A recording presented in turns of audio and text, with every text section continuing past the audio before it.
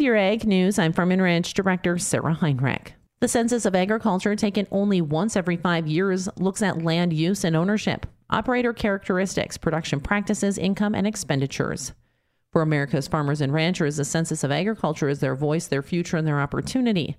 Troy Marshall of USDA's National Ag Statistics Service says the first due date was February 6th. That was kind of the line in the sand that we drew, said, hey, we mailed this out to you, we sent you a reminder, we want you to get it back by this date.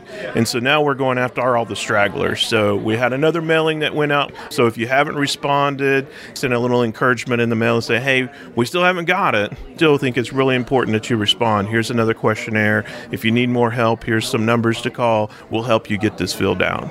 This year, Marshall says many individuals have been completing the survey online instead of sending it back in the mail. And I've heard more comments about that they did it online and it was so much easier because when you go in there, you can select the information that you have. So say you have cattle and hay and you don't have anything else. So you can select those and it jumps you to those sections and you get to skip the rest of the questionnaire. So it kind of makes it a little bit easier. It also sums up all the totals for you and it asks you some reminder questions. Hey, you're a couple acres short. Did you get everything in this? For those who have questions about the questionnaire, Marshall said there is a number provided on the census for customer service. Well, if they get stuck, whether online or on the questionnaire, there's a number on there for our customer service. They can call that. We have people that are on the other end of the line that can help them go through that.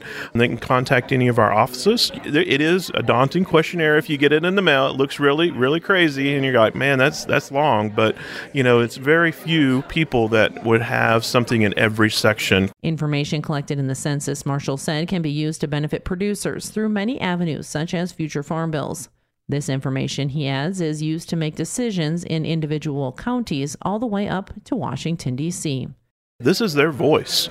This is producers' voices for their opportunity to say what's going on in agriculture, but it's also their opportunity for their future, too. Not just the future of these producers, but the next generation to come.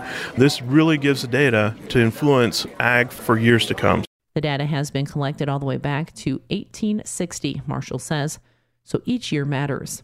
With your Ag News, I'm Farm and Ranch Director Sarah Heinrich for the Growing Harvest Ag Network.